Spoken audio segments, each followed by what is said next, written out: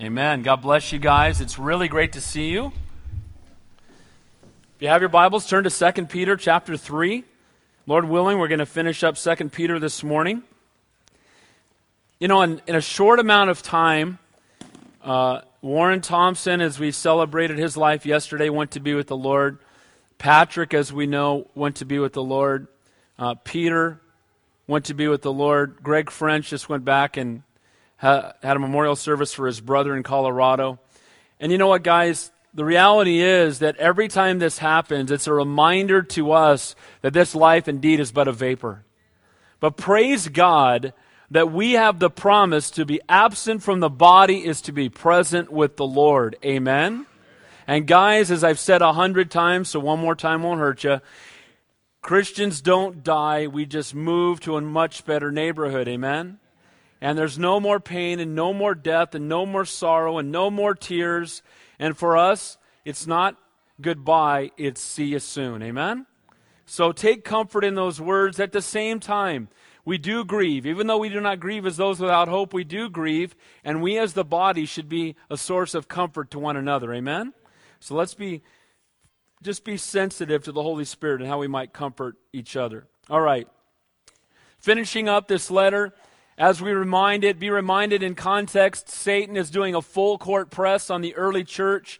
There's outward persecution through the Roman government, and there's also inward conflict or inward compromise as false teachers have come up from within.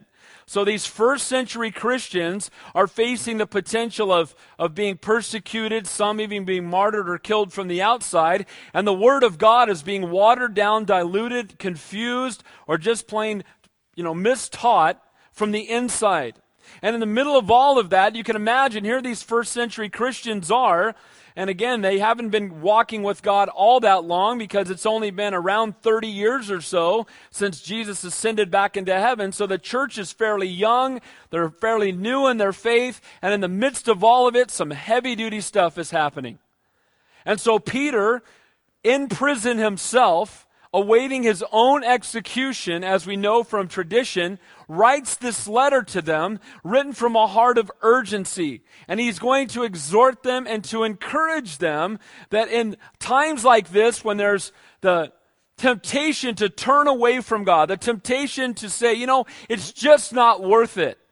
Can I say this? There's nowhere else we can turn. As Peter said, who else has the words of eternal life? Amen?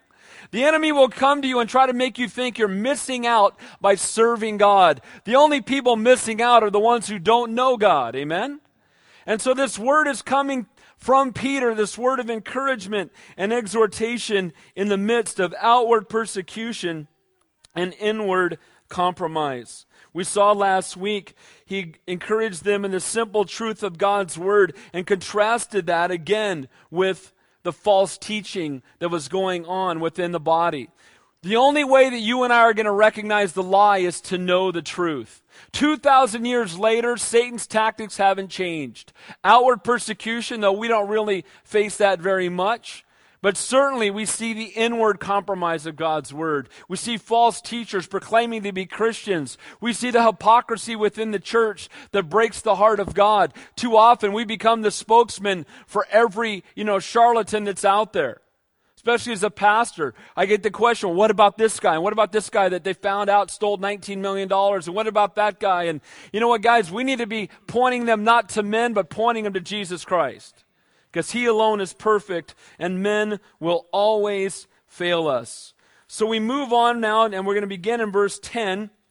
And we've been looking at the simple truth of God's Word, and now Paul's final words to these early Christians living in this time of persecution, this time when scoffers had now come in and said, oh yeah, you've been talking about the Lord coming back. Oh yeah, where is He? And it had only been 30 years at this point. Now we know that the scoffers scoff even more. It's been 2,000 years. You Christians have been talking about, oh, He's coming back. He's never coming back. We all know that He's told us He is coming back, and God is faithful to His word. Amen? They mock the promise of His coming, and they say, we're going to keep living in our sinful life because there's never going to be any judgment. There'll never be judgment for the way that we live. These early Christians, again, in a place where they may have begun to question, maybe he's not coming. Maybe I should just go back to my old life. You know, when we start listening to the words of men instead of trusting in the word of God, we're going to be confused. And we're going to get depressed. And we're going to be anxious. And we're going to be fearful. Just listen to a stock analyst. You'll be real fearful. Talk to a mortgage broker. You'll be real anxious. But guys, guess what? God is in control. And God has promised to take care of you. And he's faithful to his word. Amen? And we can trust in him. Their focus, and the same focus that we need to have as we begin in verse 10, should not be on the temporal persecution or the ungodly undermining of truth, but the surety of God's promises and the truth of his coming judgment. Now, I was given a little heat for the title of this morning's message by a few people already, but that's okay. I can take it. I'm not persecuted enough at work, so maybe I need it at church. But I'm kidding. But I titled the message this morning, It's All Gonna Burn. It's all gonna burn. And living in the light of God's promises and his coming judgment. Guys, here's the reality. This is a pretty common saying back in the 70s. When I first started going to Calvary Chapel, Costa Mesa as a kid, often, just to get perspective on life, you would hear people say, don't worry about it. It's all going to burn anyway. And the truth is, it's all going to burn. Amen? And as we're going to see very clearly in this text, Peter is letting them know, hey guys, I know it's crazy around you. I know you're worried about your circumstances. I know that it'd be very easy for you to take your eyes off of God and get caught up in what's going on. Just remember this, it's all going to burn.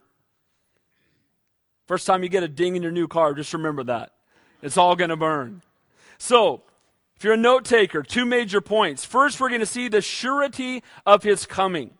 We've been talking about this for weeks. God's delay or God's, long suffering does not mean that God is not coming. Amen?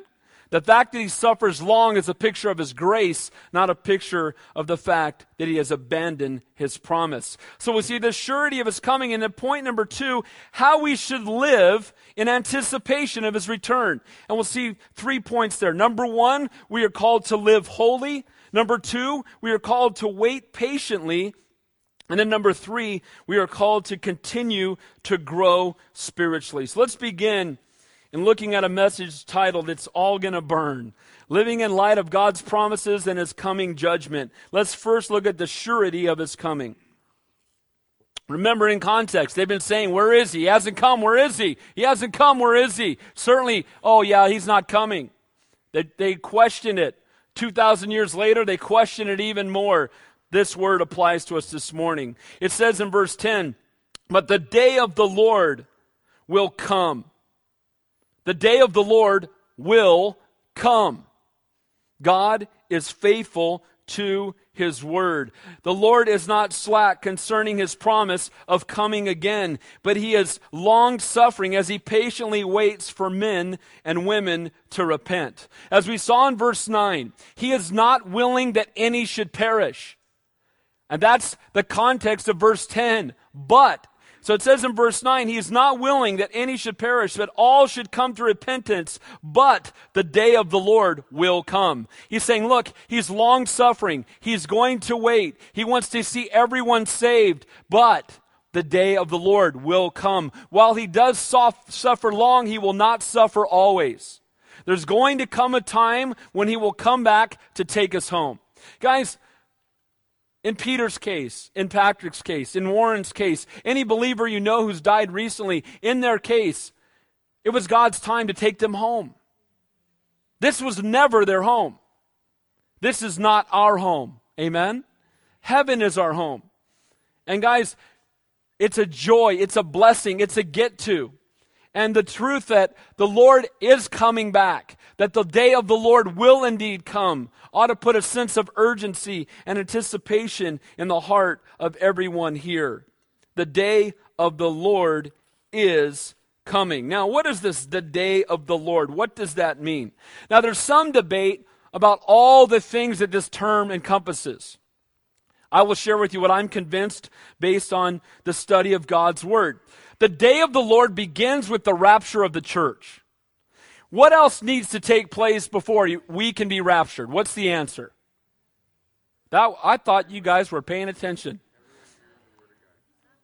Nothing. That was a trick question. What else has to happen before he sends his son back, where he snatches us home? Nothing. Can he take us home today? What's the answer? Absolutely. So the rapture is the beginning of the day of the Lord. And as soon as the church is raptured, then begins what is known as a 7-year period called the tribulation. The second 3.5 years of which is known as the Great Tribulation. During that time, as all the Christians are gone, as the Holy Spirit, for the most part, has really been removed from the planet, there's going to be a remnant of the Jews who are saved. There will be people who become Christians. Hopefully none of you in this room are going to be left behind. Amen. But if you are, it's not too late at that point, but now you're going to have to give your life to become saved. Persecution will be at an all-time high. But at the end of that 7 years, will come the second coming of Christ, and we will return with him. And then we will rule and reign with him upon the earth for 1,000 years. At the end of that 1,000-year reign, Satan will be loosed one last time. There will be those who during that 1,000-year millennial kingdom will be born during that time. They will have an opportunity to leave the Lord and to follow Satan. Sadly, some will do that. At the end of that time, we know that the great white throne judgment will take place, and then God will wipe out this heaven and our heaven here and this earth and create a new heaven and a new earth. That's the day of the Lord right there. That's a lot of stuff, huh? But the day of the Lord is coming. It's coming. And we need to live every day in anticipation of Jesus Christ coming back. Now we'll talk more about those The things I just went over briefly when we get to the book of Revelation. We'll look at them in detail, and we should be there in just a couple of months. Now, it starts with the rapture of the church, but notice what it says. The day of the Lord will come as a thief in the night. When does a thief come? When you don't expect it. When does a thief come? When you're away or when you're sleeping. The thief sneaks in, wants to be, undetected by the homeowner. And guess what? The return of the Lord will come when the world least expects it, but that should not be so of Christians. We should be living every day in anticipation of his soon return. Knowing that he could come back today, should we not live like he will come back today? Shouldn't that change the way that we view life? Shouldn't it give us a different perspective about our 401k? Now here's the good news, guys. We need to be good stewards of God's finances, amen? We should be good stewards. We need to work hard at our jobs. We need to, really take time when we invest the Lord's money in things. And investing the Lord's money is a good thing to do. But we just need to make sure that that's not our security. That our security is in Jesus Christ and him alone. Know this, that it says there, he comes like a thief in the night. To me, it's not by chance that it's in the night, because it's in the midst of darkness that it says that the Lord will take the church away. Guys, when did the Lord preserve Noah and wipe out the rest of the earth? In the midst of incredible wickedness. When did he remove righteous Lot and bring righteous judgment upon Sodom and Gomorrah? In the midst of great wickedness. And I believe that that's exactly what the days will be like according to Scripture, that as it is in the days of Noah, so it will be in the days of the coming of the Son of Man. And guess what, guys? As we look around, we're living in the days of Noah. Amen? Did you ever think we'd have to vote on whether or not marriage was between a man and a woman? Is it amazing? Now, I'm not a super political guy, but I'm going to just share. Can I just share my heart with you for a second? Because I'm going to. Whether you say yes or no anyway. But here's the point. People say, Pastor Dave, you don't talk to us about this stuff enough. And I'm only going to share this with you because I've had so many people come up to me, and I'm in absolute shock at the things I'm hearing people tell me. I do not believe, Pastor Dave's opinion, and I believe a biblical one, that a Christian should ever vote for anybody who is pro-abortion. Amen? How in the world, I don't care how great his economic policy is, I don't care how charismatic he is, I don't care what his foreign policy is, if he's for slaughtering innocent children, we should never vote for him. If both of them are, don't vote for anybody. Amen? But I've had people come to me, well, Pastor Dave, it sounded like you were inferring maybe we should vote for this one guy over somebody else. Okay, let me make it clear. Vote for the pro-life guy. Amen? How about that? Oh, we just lost some more people at Calvary Chapel, Santa Cruz. You know what? I'm selling this to you because I love you guys. Amen? I love you, and it's ridiculous that and then I had someone say to me, well, I think Prop 8's okay. What? Are you out of your mind? Guys, we can't legislate morality. We're going to legislate somebody's morals. It might as well be the Lord's. Somebody's are going to be legislated. Somebody's going to vote in what their position is on marriage. God created it. God defines it. Let's stand up for it. Amen? Okay, sorry. Pastor Dave getting outside of his mind. But here's the point. The point is that we are living in wicked times. We are living in times when they call good evil and evil good. When you are mocked as a hater and a homophobe, if you would dare say that marriage should be between a man and a woman the way God created it. You are mocked if you make a stand for unborn children. People laugh at you, oh, who are you to get into my womb and define? Hey, I'm not worried about yours, I'm worried about the baby that's in there. I had a discussion at work that didn't go so well, and I had to kind of go back and talk to somebody. But the guy was saying to me, he stuck a sticker for a presidential candidate that I'm not voting for on my over a cross that I have on my desk. So he put on top of it. And so I just peeled it off. And then he goes, yeah, I just had to even things out. I said, oh, so you're making it very clear that a vote for that guy is a vote against Jesus Christ pretty much, right? Is that what you're saying? He's like, well, And then he said, well, you're just a one-issue voter. I said, yeah, pretty much. Pretty much. He goes, don't you think that's narrow? I said, yeah, well, so is the way to heaven. But I have no problem with it. Yes, I'm voting for the pro-life guy. Every time, everywhere, all the time, for the rest of my life until I die. That's it. And then he says, well, you know what? You need to not be so vocal about your faith at work because this is a secular environment. I said, not when I'm here. Here's the reality.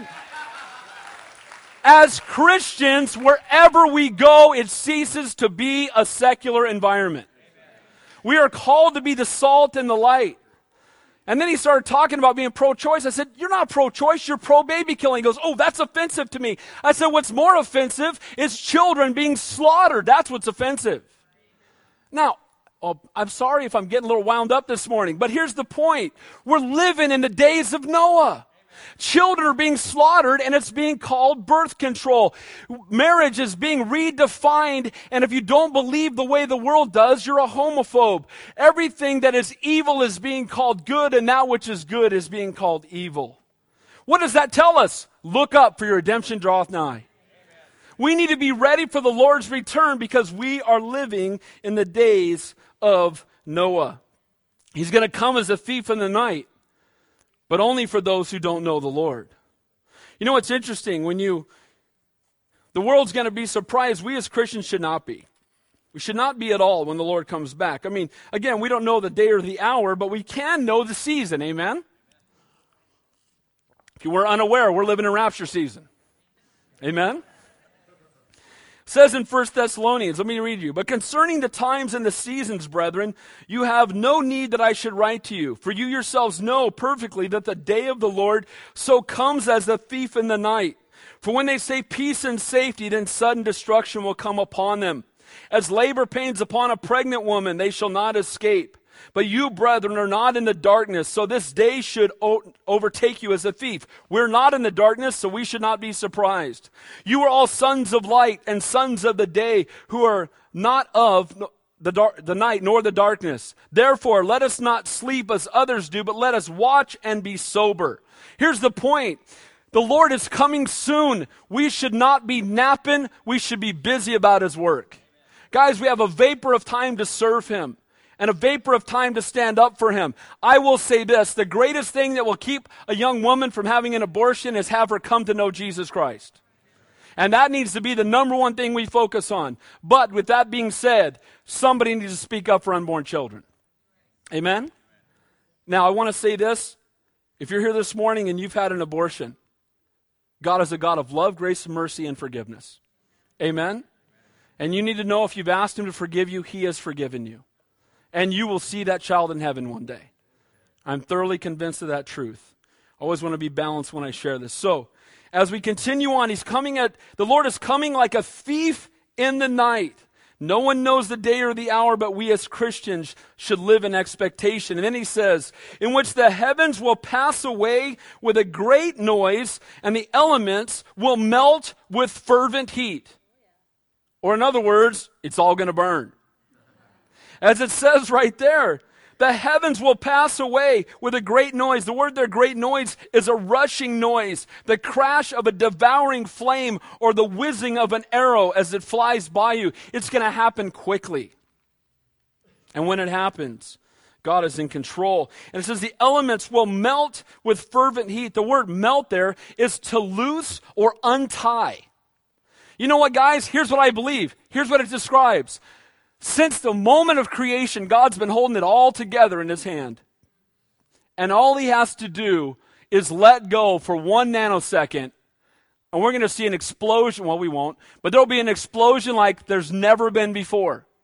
You think splitting an atom is an issue? You think an atom bomb is a problem? What in the world happens when God lets go? And that's what I believe. It says it will melt away. It will be loosened. It will be let go of. And when it does, it's going to be destruction. It says both the earth and the works that are in it will be burned up. Guys, all that we are treasuring on this earth is going to burn. Amen? Now, let's be balanced. Okay, so should we go wear sackcloth and ashes and go live in a cave because we don't know? Some people go to that extreme, but here's the point. Let's not put too much emphasis on our stuff. It's all passing away. The only thing we're taking to heaven with us is people. And that's where our focus should be. Amen?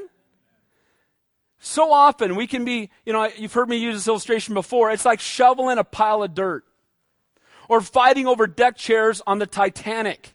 Amen? I got a better deck chair than you. Dude, the ship's going down. I'm thinking helicopter right about now. Amen? Too often we're thinking about how comfortable we want to be in that which is perishing instead of being focused on that which is eternal. The exhortation here is this. It's all going to pass away. All that men have built up, the works that are in it, the earth itself, everything upon this planet is going to go away. All that man has strived to build, to attain, it's all going to burn. So the day of the Lord begins in darkness. He raptures the church. The tribulation comes, and it ends with this incredible explosion that wipes out the heavens and the earth as we know them today, that He might create a new heavens and a new earth, and I can't wait to see that. Amen? Between these two great events, as I said, between the beginning at the rapture and the end with the destruction of the earth is the tribulation, the coming of Christ to the earth, the millennial kingdom upon the earth, the release of Satan, the rebellion of those who run to him, Satan's final confinement, the great white throne judgment of the lost, and then after that, what Peter has just described or will describe, the new heaven and the new earth will come into view. So, we can rest assured that Jesus Christ is coming back. We can rest assured that 7 years before that happens, the church is going to be raptured. We can rest assured that that could happen today. And we can trust and live every day in light of the fact that our God is faithful, He's in control, and guys, we know it's rapture season because we're living in the days of Noah. Amen? And let me just say this, depending on how things turn out in the election, it may be much more like the days of Noah and not much closer to His return. Amen? So, living in the light of God's promises, His coming judgment, knowing that it's all going to burn, we've seen the surety of His coming. So how do we now live? How do we respond in anticipation of His return? First of all, God has called us to live holy. Look at verse 11. Therefore, since all these things will be dissolved, what manner of persons ought you to be in holy conduct and godliness? Since the world and everything in it is going to be burnt up. Since the stuff that we're pursuing and investing our lives in here and now is really perishing, and again, keep that balance. God's called a man to provide for his family. A man who doesn't provide for his family is worse than an unbeliever, the Bible says. Amen? So we are to be faithful to provide. We are to be faithful to work. It says in Genesis 3 that the man will toil by the sweat of his brow all the days of his life. So we are to work, but guys, we're not to put our faith in our stuff. We're not to put our hope in our bank account or our investments. Our hope is in Christ, especially when we realize that indeed it's all going to burn. So what manner of persons ought you to be? Now, the scoffers continue in their ungodly behavior. They walk according to their own lust. They question, where is the promise of his coming? Those who live as if righteous judgment will never come. But as Christians, we ought to be different. While the world lives like the world, while the world has no spiritual barometer, does not have the Holy Spirit, we as Christians should live different. We've been born again. We've been filled with the Spirit of the living God, and we should be living every day in light of God's promises and in anticipation of his soon return. So what manner of people should we be? Well, as we've already talked about, we should not be materialistic. Why? It's all going to burn. Jesus said, a man's life does not consist of the things he possesses. Pour your life into serving the Lord and walking with him, and physical things will become of very little importance to you. I've noticed, and I have a long way to go, but I have noticed the more I fall in love with the Lord, the less I worry about stuff. I still have a long way to go, but I know it's just amazing, and I'm sure we could all testify of that. When we live in light of eternity, that the temporal will hold very little importance to us. And it says there, what manner of persons ought be in holy conduct and godliness, living in light of the soon and coming judgment. It ought to impact our behavior when we understand that we could be standing before the Lord at any moment. Have you ever been in a situation where you thought or said, Lord, don't come right now? I guarantee you, if you didn't think it out loud, you were really glad he didn't come at that moment. Don't you want him to come back when you're in prayer? Or, right now would be good. I'm at church. I'm actually taking some notes. Most of you are awake. I mean, this would be good. But often, it's when we lose sight of eternity that we get so caught up in the things of the world, and we cease to hear the Holy Spirit's conviction, and we harden our hearts. And the exhortation is very clear here that we are to be people of holy conduct and godliness. If we truly believe that the earth will be righteously judged, dissolved with fervent heat, we should live holy and set apart lives, again in anticipation of his coming. You know what else I believe, and we're going to see this as we move on? When we live godly lives, we become a godly testimony. Is the world looking for answers today? What's the answer? And I believe that when we live in a way that honors God, even though some will mock us, to others, it will be the very thing that will open up their eyes that there's something different. They will see the Holy Spirit in us. Notice what it says there in verse 12. Looking for and hastening the coming of the day of God. So notice in context that living a godly life of holy conduct hastens the day of the Lord's return. As we live sold out for God in the midst of a perverse and wicked generation, we draw closer to the day that the Lord will return. We hasten his return. Now, as we know, there are other things we can do to hasten the return. Now, God already knows when it is, and it gives you a headache to try to understand that, right? How did God know? Where was God before time? He was there. Where was he when there was no space? He was there. I don't get it. That's right. He's God. You're not. Amen? Aren't you glad you serve a God you can't figure out? If I could figure him out, he wouldn't be much because I'm not that smart. I just praise God that he's so great. Amen? But in the midst of all of that, we have this exhortation that we can hasten it. How? Through prayer. We can hasten it by sharing our faith, fulfilling the Great Commission. Why? When is Jesus coming back? At the fullness of the Gentiles. When that last person that he's waiting for gets saved, the church is out of here. Now, I will say this too. Don't answer out loud, but some of you would agree with this. I'm not really ready for him to come yet. I got some things I'd like to do down here before he comes. Hey, I've got a grandchild due in February, but I'd like to see my grandson. Absolutely. Am I excited? You bet. But would I like Jesus to come back to? Yes. I'll see my grandson in heaven. Amen? But I'll tell you, there's times when, can I encourage you? If you're more focused on what you would miss out on this earth, you have not fully grasped how great heaven's going to be. Nobody's in heaven going, oh, this is it? I thought this was going to be better. If any of you know Warren Thompson, the most joyous person I've ever met in my life. Out of control. I've never seen the guy. It doesn't matter what's happening. Just happy all the time. And I thought, what is that guy like in heaven? I can't even imagine. And there's the truth. Guys, heaven is so much better than this place. This is a fallen world. It's perishing. Now, we're called to be here until God brings us home. Or we breathe our last breath because God says so. So we need to be busy about his work while we're here. But guys, we ought to live in excited anticipation of heaven. And if we had any clue how great it was going to be, we'd have a greater heart and passion to see others come with us. Amen? Let's live holy conduct, looking for and hastening the coming of the day of the Lord. We hasten it by living godly lives. We hasten it by our holy conduct.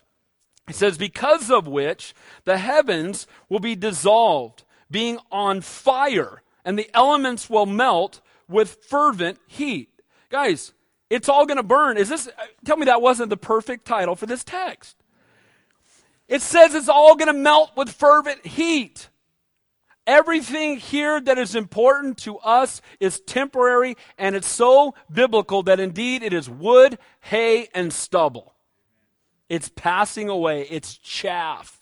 It's not that important.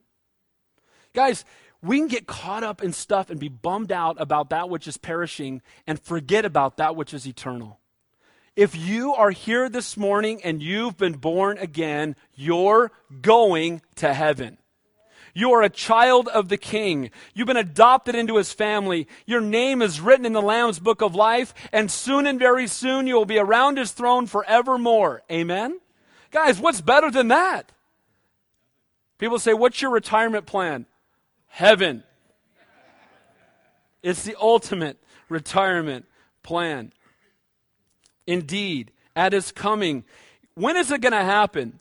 When the Lord comes, finally in the end there, everything is going to melt away. And you know what I thought about? When the Lord came to Mount Sinai, do you remember that the whole earth shook when he came to Mount Sinai? Do you remember that when Moses came down, he was glowing?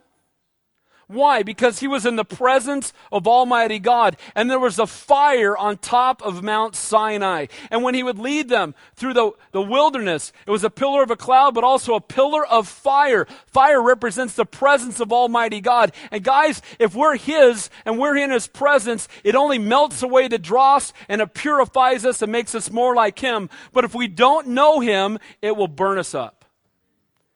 When he comes back, the world will be destroyed because it is so rebellious toward him. People are worried about global warming. This is the warming they ought to be worried about. Amen?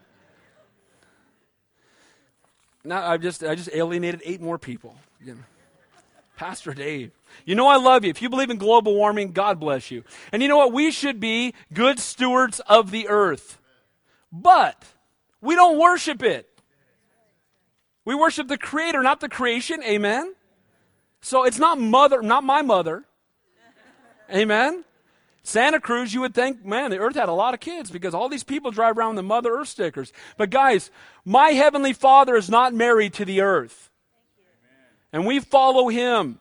And we're to be good stewards of it. But we don't worship this planet. We worship the Lord. Verse 13. Nevertheless, we, according to his promise, look for new heavens and a new earth in which righteousness dwells. This is the best part about the new heaven and the new earth. The best part about it, we know it's going to be phenomenal because God's going to make it and there's going to be no sin there, so it's going to be great. But what it says is where righteousness dwells. I'm going to be very transparent with you. There are times when it would be a lot easier to pastor a church somewhere other than Santa Cruz. Anybody bear witness with that at all?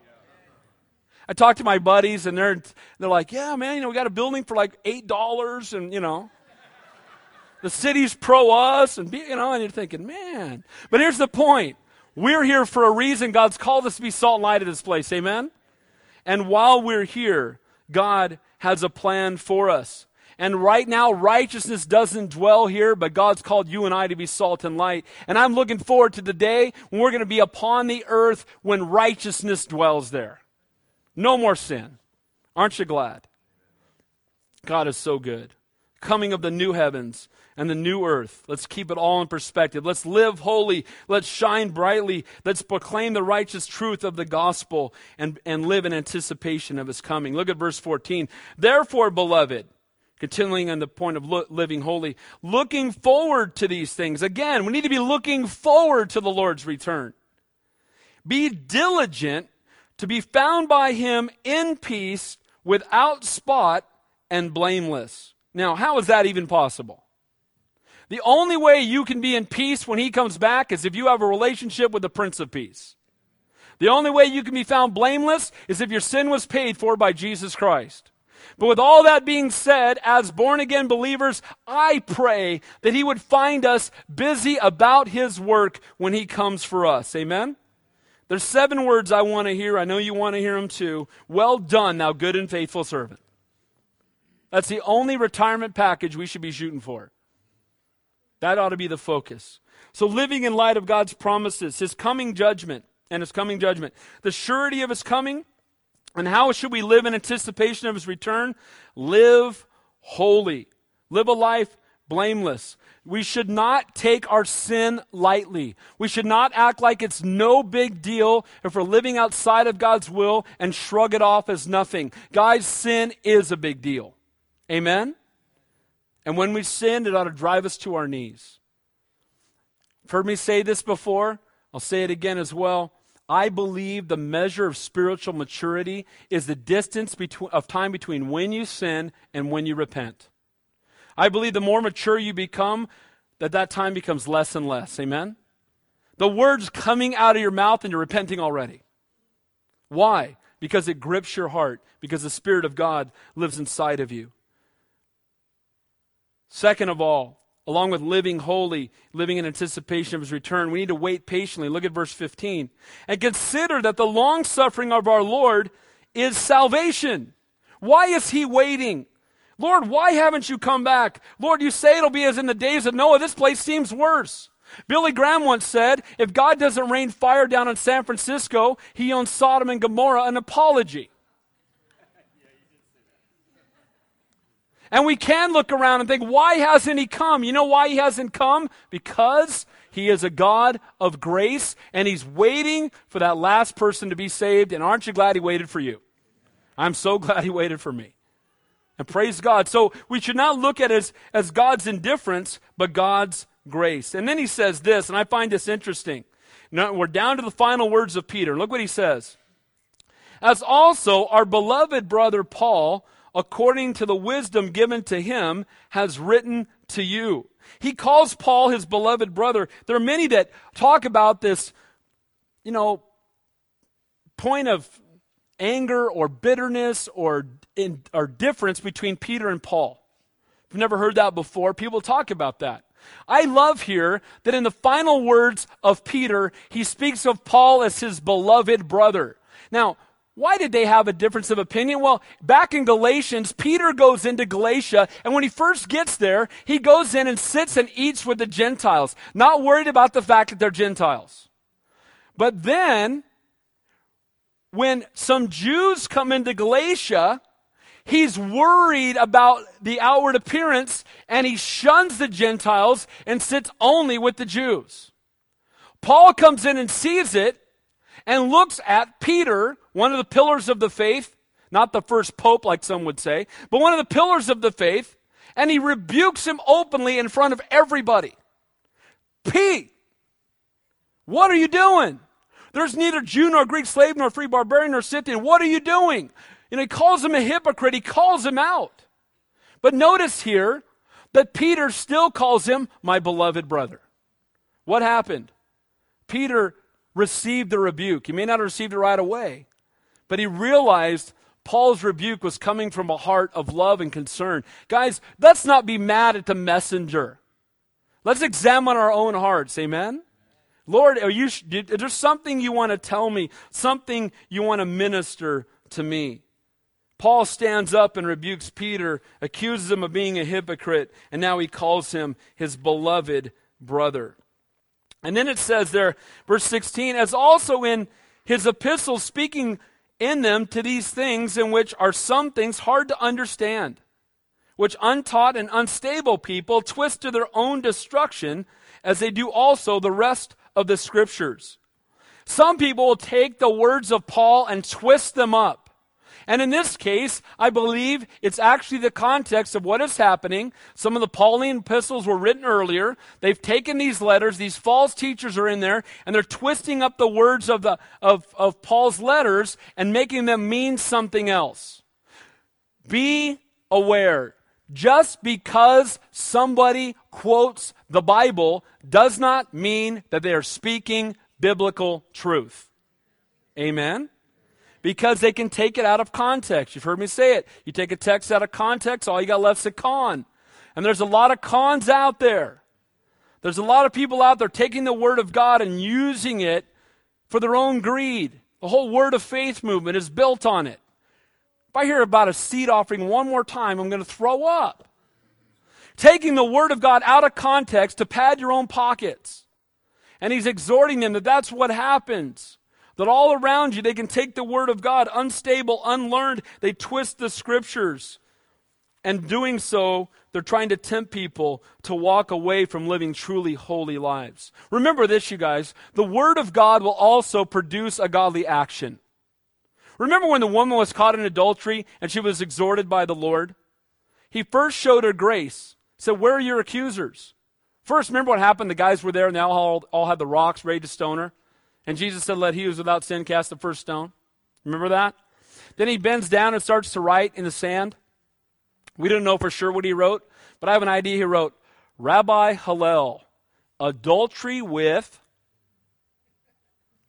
Delilah, or whatever. Start writing their names down. And it says, from the old to the young, they started dropping their rocks and walking away. The old guys first. Why? They had the most sin for him to write. I could just move over. I need a little more space. Can you imagine? But people love to quote that. But he who was without sin cast the first stone. Come on. But remember how that ends. He says to her, where are your accusers? Well, there aren't here. Neither do I accuse you. But then he says this, go and sin no more. The exhortation of God's word is, yes, we're forgiven. Yes, we're redeemed. But go and sin no more. The exhortation to us should not be where people twist Scripture to give us cheap grace. See, Paul preached a message of grace, and some people had taken that message and were using it as a license to sin. And I believe that's specifically what he's talking about here. But the truth is that the Word of God does not give us a license to sin, but freedom from it. Amen? So, we are indeed, if we're to grow spiritually, let's see two last things we're going to see here in verse 17 and 18. And remember, these are the final words of Peter. He's going to disappear out of Scripture right here. These are his last two verses. The final words that he's going to share. He says this, and the two things we're going to see, two exhortations and then finally a benediction. The first exhortation to those, if they're going to grow spiritually in the midst of persecution, surrounded by false teachers, is to remain steadfast. Look what he says. You therefore, my beloved, since you know this beforehand, beware lest you also fall from your own steadfastness. He says, since you know the word of God, since you know there are false teachers coming from among you, you be faithful so you don't fall. You don't walk away from your steadfast trust in the true and living word of God. Don't you love that Peter's last words as he's about to be put to death, he's about to lose his own life, the final words in Scripture as he's writing to persecuted brothers is, hang in there, guys. Be faithful. Remain steadfast. Keep the faith. Don't take your eyes off the Lord. You know what? It's one thing to die yourself. It's another thing to tell someone you love to be willing to lay down their life. I can tell you it would be a lot easier for me to lay down my life than to tell my boys or my daughter or my son-in-law to do it. But that's the exhortation here coming from Peter. Be steadfast. Remain faithful. Second of all, keep growing in grace. Look what he says there. Being led away with the error of the wicked. Don't fall into that. You remain steadfast, but grow in the grace and knowledge of our Lord. Guys, the grace of God can't get any deeper. It's already deeper than we can imagine. Amen? He can't grow in grace. He can't learn anything. He's perfect. Amen?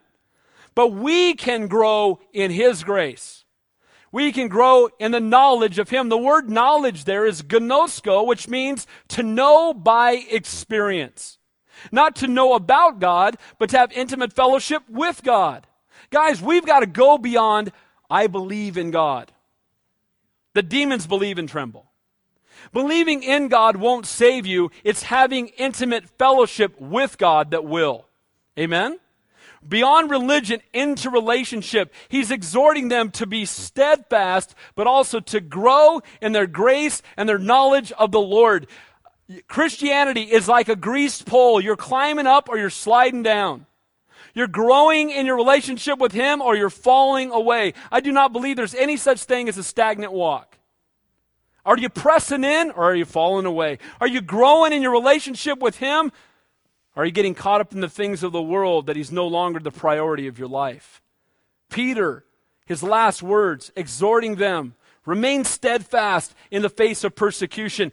Don't turn away when the false teachers come. You know the Word of God. You keep growing in grace and in the knowledge of our Lord.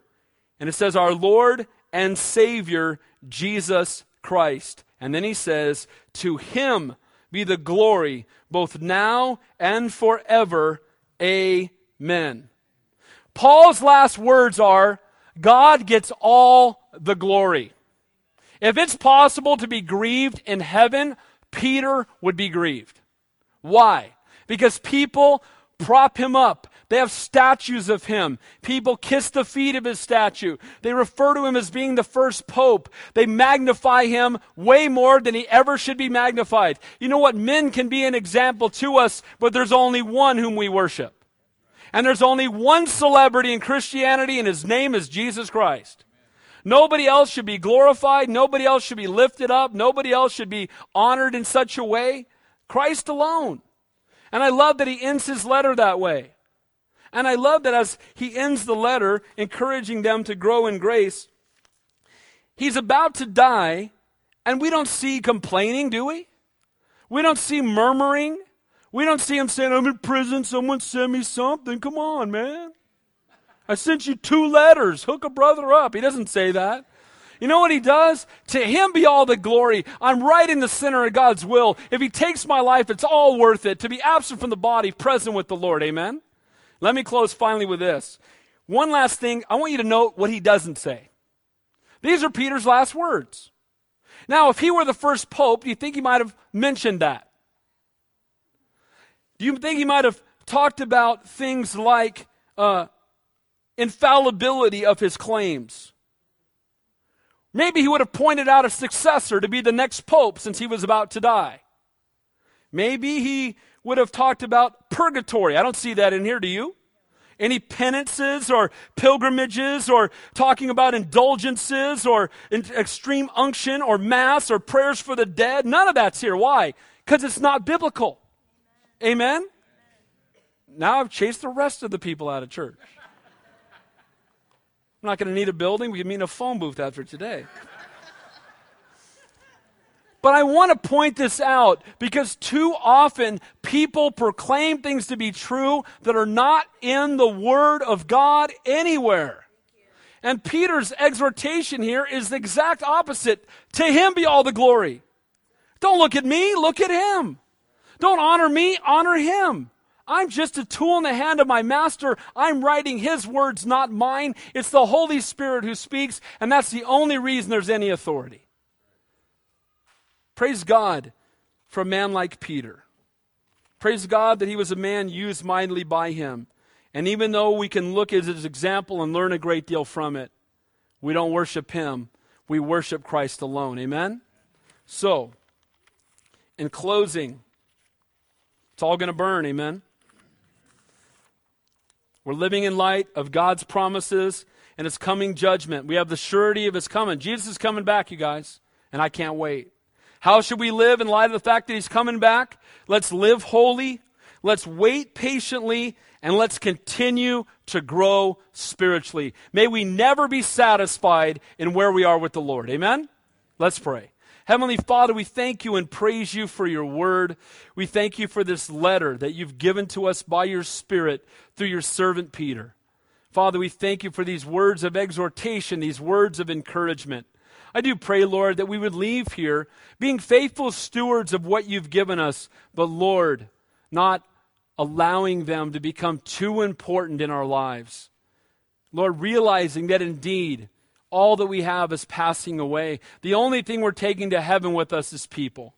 Father, we pray for our coworkers. We pray for our neighbors. We pray for unsaved family. We pray for divine appointments this week. Help us, Lord, to reflect you. Help us, Lord, to hasten the day of your return by living godly and holy lives, by being prayer warriors, by fulfilling the Great Commission. We long to see you face to face. Lord, in truth, this morning while we miss them, we envy Peter. We envy Patrick. We envy Warren. We envy all those who've gone before us that are in your presence. But Lord, we know we're still here because you're not done with us yet. So help us, Lord, to be faithful with this time that we have to serve you. In Jesus' name we pray, and all God's people said, Amen. Let's stand and worship the Lord.